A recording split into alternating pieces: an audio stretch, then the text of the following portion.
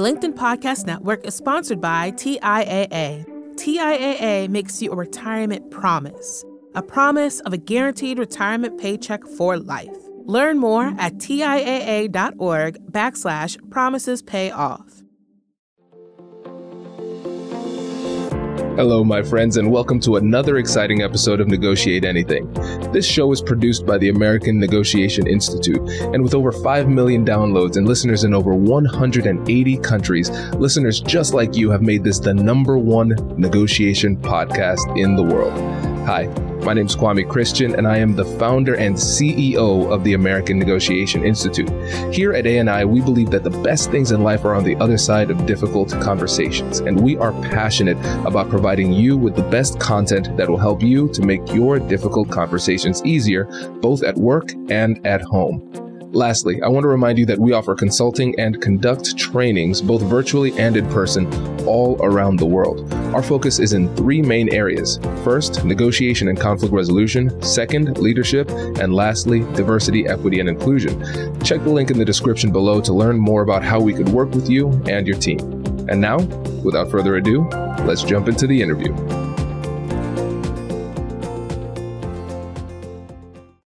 Hello, thanks so much for having me, Kwame.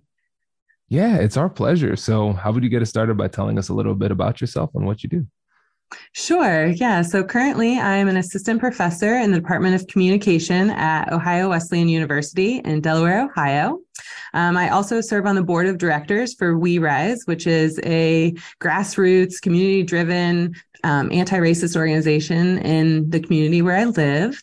And also in thinking about doing this interview with you, I kind of was reminded of my time as a sales and marketing rep for a medical supply company in between undergraduate and my graduate work. So I don't always think of myself sort of through this conflict or negotiation lens, but it is something that I've been doing for a long time, and now I teach it. Fantastic. Yes. And we're super excited to chat because, first of all, we scheduled this months ago. I'm glad we're able to finally get it together and make this happen. It's like you said, we in our prep beforehand, when we were chatting, you mentioned that we negotiate every day. So even if it's not like the main focus in a transactional type of sense, you're still doing it all the time. Family, friends, students, faculty, staff, and of course on the board too. And you mentioned something really interesting before the conversation started, because I like to start off by just asking, hey, where's your energy going? Like, what when it relates to human interaction, what's really jazzing you up? And you said, focusing on the humanity of those we're in conflict with. And I love that. So tell us a bit more about that.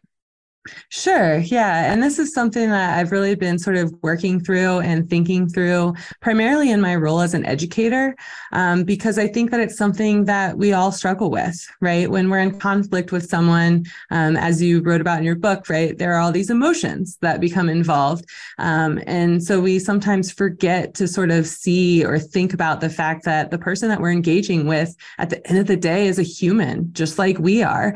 And when the conflict topics are particularly charged or exciting in some way, right, we tend to sort of let that overshadow or kind of shade our vision on how we feel about, right, that person, which at the end of the day doesn't really get us anywhere. If we're not able to see that humanity, we're not really able to connect with that individual. And so all hopes of really resolving the conflict in any way, or at least managing it, kind of go out the door. Yeah, you're so right. It reminds me of the term, the fog of war, where it's like people get so caught up in the fight that they lose track of why they're even fighting or what they're trying to do. And so when it comes to these difficult conversations we're having day to day, whether it's a negotiation or a conflict, whatever it happens to be, let's get deeper into really what drives this tendency for us to dehumanize the other side. Where exactly do you think that comes from? Well, I think at least in my research background, I would say through the lens of intercultural communication and sort of the idea of othering, right? And so we have these in groups and these out groups, and we just have this propensity as human beings to think of others as members of our out group. And so if you don't look like me, if you don't think like me, if you don't believe the things that I believe, then you must be an other, right? And so when we talk about or think about engaging in conversation with others, we tend to dehumanize them. Absolutely. And I love the term that you use, which is propensity, because what that tells me is that this is not a choice. We're not in this conflict and I say, you know what would help me in this conflict? I want to dehumanize this person. It's not a conscious thing. It's just a natural thing. And what I'm recognizing more and more when it comes to negotiation, conflict resolution, or just human interaction in general, we are fighting our instincts in many ways. These are the natural things that the brain would do. And when you think about in-group versus out-group bias, whenever we can see similarities in other people, and we see them as part of our side or part of our tribe, then what I'm realizing more and more often is that with tribalism is nothing without having some kind of enemy. So it's like, it's not just about you're in my tribe, you're on my team, hey, we're on the same team. It's not just that. It's like, who are we against, not just what are we for? And so it's really important for us to understand that underlying psychology so we can start to work against it when it starts to come into play in our everyday life. Yeah, absolutely. And I think that's so much at the crux of everything, right? Is just understanding that is the way that our brains function, because in understanding psychology, our brains function that way for a reason, right? We like to monitor our cognitive resources and make sure that we're not expending too much energy thinking about everything. And so our brains are hardwired, right, to prepare us for survival in a lot of ways. And so when we're engaging in these difficult conversations, or when we're thinking about approaching these difficult conversations, or just communicating with people, right, we have to be able to recognize, okay, wait a second, am I in a moment of survival, right? I'm not. And so I can sort of pay attention to or acknowledge the biases that I might be operating under, and taking that conscious moment to sort of reflect on how you're thinking can then reframe or sort of shape the way that you communicate going forward. Talking about cognitive resources, I think this is something that's often overlooked, because our brains are designed to save energy because it's an energy hog. It uses so much energy relative to other parts of our body. And so we're always using these little shortcuts to save energy. And so what this means is that in order to not dehumanize people, or I could just say in order to humanize people in the heat of the moment, it's going to take a lot of effort. And that's hard to do, especially when you're already under a lot of cognitive load, because you're having a pretty significant conversation of consequence there too. And so you're doing that. And then now you have to really, with intentionality, try to humanize the person. And then at the same time, the other person might not have heard the episode with Dr. Ashley Kennard. They might not be humanizing us. It's a lot of effort that it takes for us to galvanize those resources and overcome those barriers. So how do we do this in the moment? Absolutely. And I think that's a really great question, right? At the heart of it, though, I think it's being conscious and more aware. And so that we're able to be more intentional when we enter into these conversations, and thinking about what it is that we're trying to accomplish. What are we trying to do here? And thinking about how we might overcome some of these biases just simply by recognizing them. I also think it has to do with educating yourself, right? And the more that you can try to understand and learn about people and cultures and interactions, you're better prepared to sort of show up in more intentional and engaged ways. Yes. And I just realized something. Sometimes I can hear the listeners talking to me. And somebody said, but Kwame, I don't want to do this. Dehumanizing the other side kind of feels good. And maybe what I need to do is I just need to like be really mean and get them to come off of their position. And they're not humanizing me. So why should I be the person to humanize the other side when they're not giving me the same grace? Wow. Yeah, that's a great question, right? But I think that there are lots of ways to answer this question. I think it's important to acknowledge that sometimes, you're just not that person, right? Or that's not the moment, and you choose your piece and you can walk away from that conversation. You don't have to engage in that moment. If you realize that that person has not shown up with any sort of open-mindedness or willingness to listen and to interact in meaningful and productive ways, you walk away, right? And I think that that's perfectly fine. But aside from that, I think if you really have a lot invested in this relationship, you're really wanting to work through it, or you feel really boldly about the point that you're trying to make, I think you realize that it's a process and that it takes time. And so it might not happen right now, but what are some other things that I can do to build trust in this relationship, to connect with this individual, to demonstrate some of our similarities, right? Sometimes it's just being purposeful and thinking through, in what ways are we similar? What do we have in common? And where can we sort of see eye to eye? And then building off of that. Does your company invest in professional development training? If you believe that your team would benefit from a negotiation workshop, all you need to do is go to our website, fill out the workshop request form, and then we'll set up a time to chat. These workshops are completely customizable, and we've done them all around the country. Negotiation and conflict resolution skills are beneficial across all professions, but they're especially useful in procurement, purchasing, sales, sourcing, and contract management. Our calendar is filling up quickly, and we even have some workshops scheduled for next year. If you think you might want one, I'd suggest reaching out soon so you don't miss out. Check out the link in the description to learn more, and we will be right back after this. The LinkedIn Podcast Network is sponsored by TIAA. In the last 100 years, we've seen financial markets swing, new currencies come and go, decades of savings lost in days, all showing that a retirement plan without a guarantee, quite simply, isn't enough. So more than a retirement plan, TIAA makes you a retirement promise. A promise of a guaranteed retirement paycheck for life. A promise that pays off. Learn more at TIAA.org/promisespayoff. From LinkedIn News, I'm Jessie Hempel, host of the Hello Monday podcast. In my 20s, I knew what career success looked like. In midlife, it's not that simple. Work is changing, we're changing, and there's no guidebook for how to make sense of it. So come figure it out with me on the Hello Monday podcast. I've been a journalist for 2 decades, writing cover stories for Business Week, Fortune, and Wired. And now, every Monday, I bring you conversations with people who are thinking deeply about work and where it fits into our lives.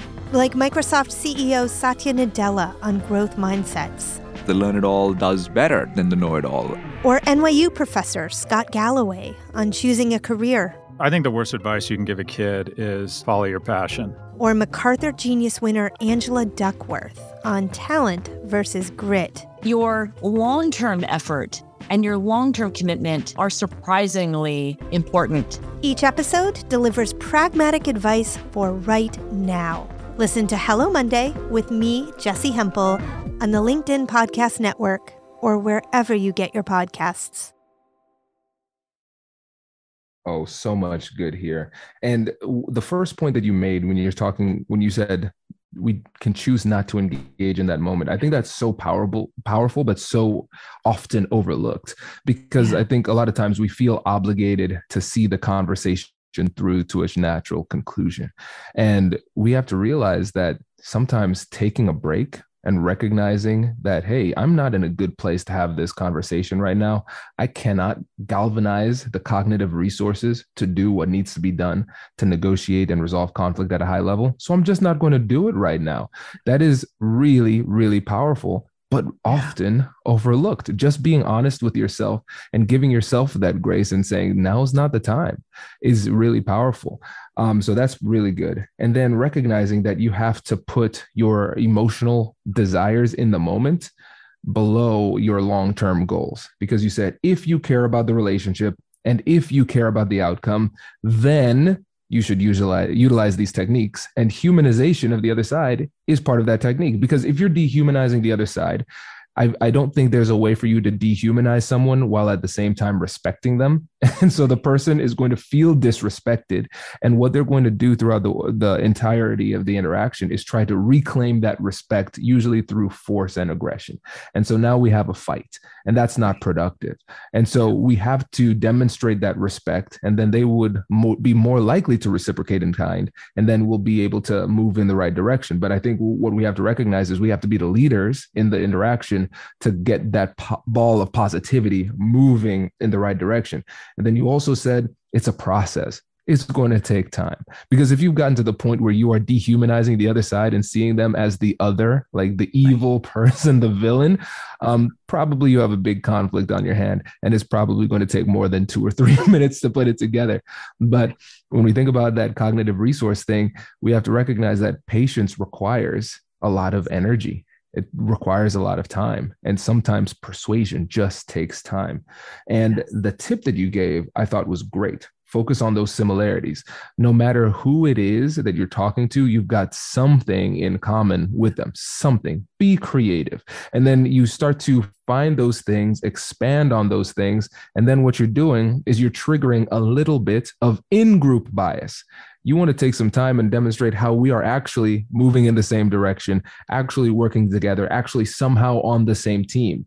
And then you start to get some of the benefits of the in-group bias, and then that out-group bias starts to go a little bit downward, which can really do wonders for the relationship. So you just dropped some gems there, and I want to make sure that the listeners caught those.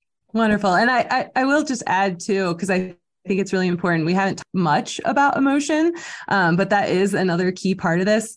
And to share a little anecdote, I thru hiked the Appalachian Trail in 2017 with my partner.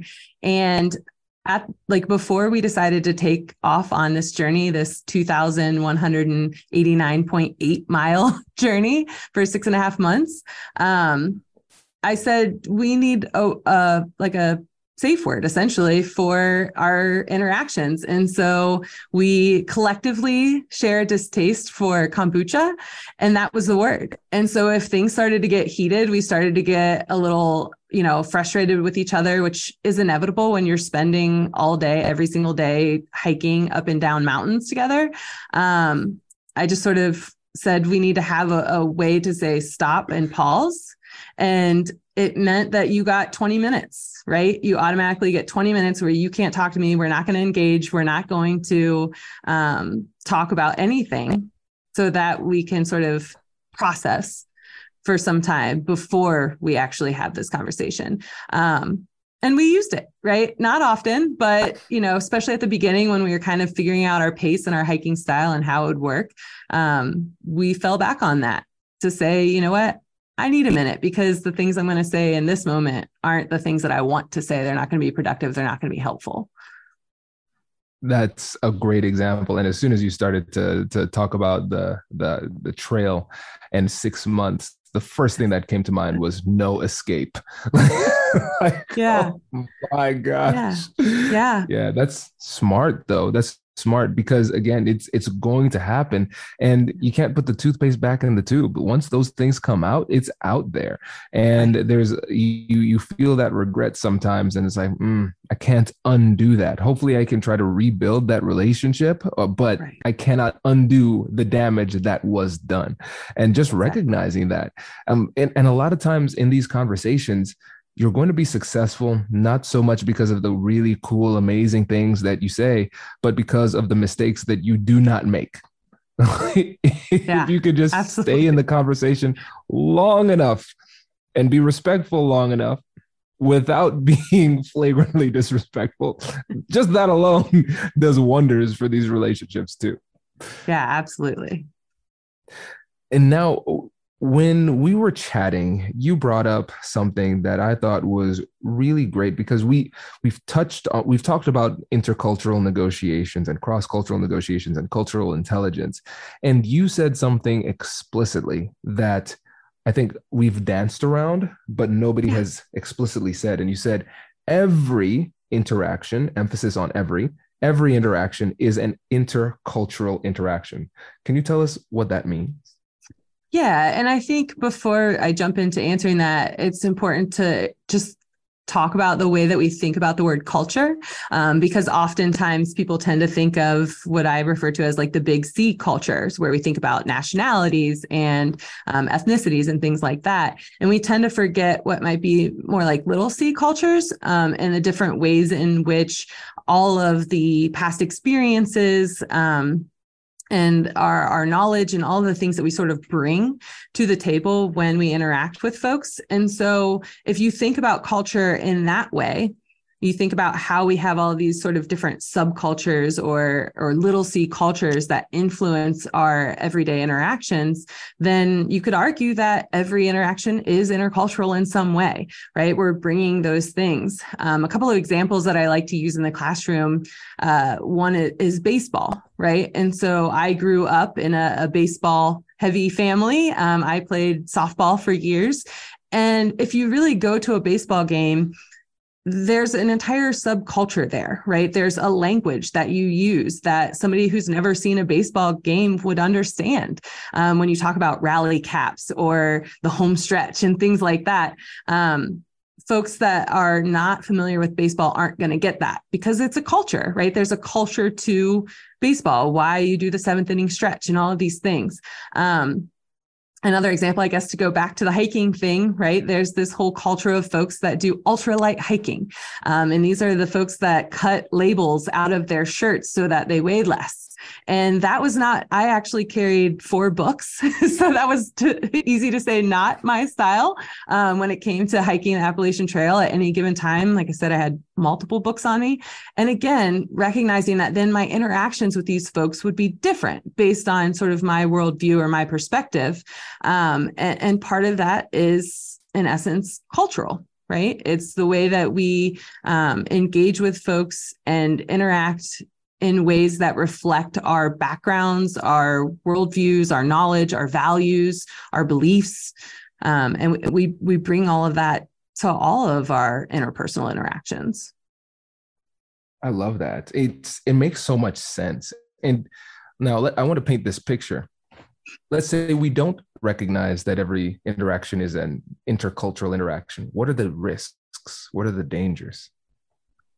Well, I think that in not thinking about it in this way, we tend to get caught up in our own assumptions and our own viewpoints, and we don't look at things from other people's perspectives.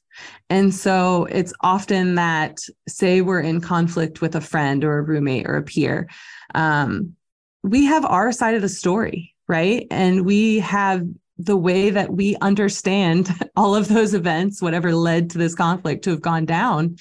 And if we're not thinking about why I feel a certain type of way about why, for example, the dishes need to be cleaned every night, then I'm not considering why somebody else thinks that they don't need to be cleaned every single night or something to that effect, right? And so if we can't understand our own sort of culture and why we feel the certain way that we do about certain things, we're definitely not going to be thinking about why or how other folks feel about it. And that just leads to, miscommunication, which is at the crux of so many problems and the cause of so much conflict. Absolutely. And now maybe I'm looking too deeply into this, Ashley. Okay. But based on the way that the T at the end of every night was like so sharp for you, it seemed like that was a trigger. Oh, goodness. I wouldn't say necessarily that story exactly. Okay, I was like, it seems like we're hitting close to home here, Ashley. Oh, goodness. Now you're trying to get me in trouble. Exactly. No, this is good. This is really good. And you're so right. Because again, we have these assumptions and we just think that the world should be this way. So imagine we grow up in a family where dishes were done every night. And then we lived on our own and dishes were done every night. And now as somebody else has a different metric. And it's like, how have you lived this way? It's clear that it should be done this way. Right. And, it can be really, I think some of my favorite conflicts to observe, not be in, are the ones where one person's idea of common sense runs counter to somebody else's idea of common sense. And then for the first time, they have to reconcile with the fact that it's just your way and my way, not right and wrong. How do we address that? I think that's fascinating, but very challenging. Well, and I think too, it goes back to communication. And in those moments, our tendency, and maybe this goes back to those cognitive resources, but our tendency is to then make assumptions about why, right? And so we assume that, oh, well, you're just so lazy that that's why you think it's okay for them to stick around for a day or so, right? And we make these assumptions without ever giving the other person the opportunity to share their side or their feelings about it or why they believe, what it is that they believe. And so those assumptions, I mean, the adage, right? Like assumptions are dangerous. And so, yes. It's just not really a great way to manage a relationship if you're constantly making assumptions about why somebody believes or thinks the way that they do. And again, if you're not then thinking about it through this lens that there might just be different perspectives here or different cultures at work, then you're less likely to engage. You're more likely to assume, and that's where things start to fall apart, I think. Agreed. And I think what's going to be frustrating for the listeners is they're going to listen to this and it will make sense. They're going to say, yep, got it. This makes sense. I'm going to navigate the world more adeptly now. But then we run into people who aren't, right? They haven't listened to this episode, right? And so Let's say we're having a conversation where we're recognizing that it's an intercultural issue. Your way versus my way. It's a cultural thing. And I'm recognizing some assumptions, but the other person doesn't have that high level recognition and they just keep on thinking that they're right and they're approaching it as if they're right. What advice do you have for our listeners for how to actually handle that conversation? Yeah. And I think that's a really great question. For me, the thing that comes to mind is this idea that we don't really talk about how we talk or talk about our communication. We don't have sort of that meta communication where we actually have a conversation about how the conversation's going. And so it's okay to sort of acknowledge in that moment that the conversation is going in a direction that's not helpful, or you feel as though the person is not willing to see the humanity or your humanity in that moment. And so thinking about ways to actually acknowledge and talk about the way that you communicate. I don't think it sounds right. People are probably thinking, what is she talking about? But I'm talking about the way that we talk, right? And we don't do that. And so if you just keep pushing forward and you never take time to acknowledge what isn't working, it's not fair. Right? It's not fair to the person that you're communicating with because you're just mad at them for not figuring out something that's in your brain. And so if we can actually just talk about the way that we talk, I think it could be really helpful and powerful in those moments. That is so profound. And the thing that I love about that is that if we were to watch two people having an interaction and then watch one of them do that, it would be a high level move, but I don't think it would be like pretty. I think if we were to think about like a Hollywood script, it wouldn't flow. And I think that's why most people would be reluctant to do it, but that doesn't mean it's not the right thing to do. And the reason I say that is because real negotiations are kind of sloppy. Like human interactions in general are sloppy. There are a lot of times when we have these conversations and we try to go one way, the other person's going another way, and then we just pause and say, hey, hold on, this is what I'm seeing. It's almost like imagine, let's use a little sports analogy. So imagine you're watching a game, but then the players are also the commentators. So it's like they call a timeout and they're like, you see this play that's happening here? This is why this isn't working. I think it's so brilliant. And I think it takes a lot of humility to be willing to do that and just recognize, hey, the approach that I came into this conversation with, unfortunately, is not working right now. Here's what I'm seeing.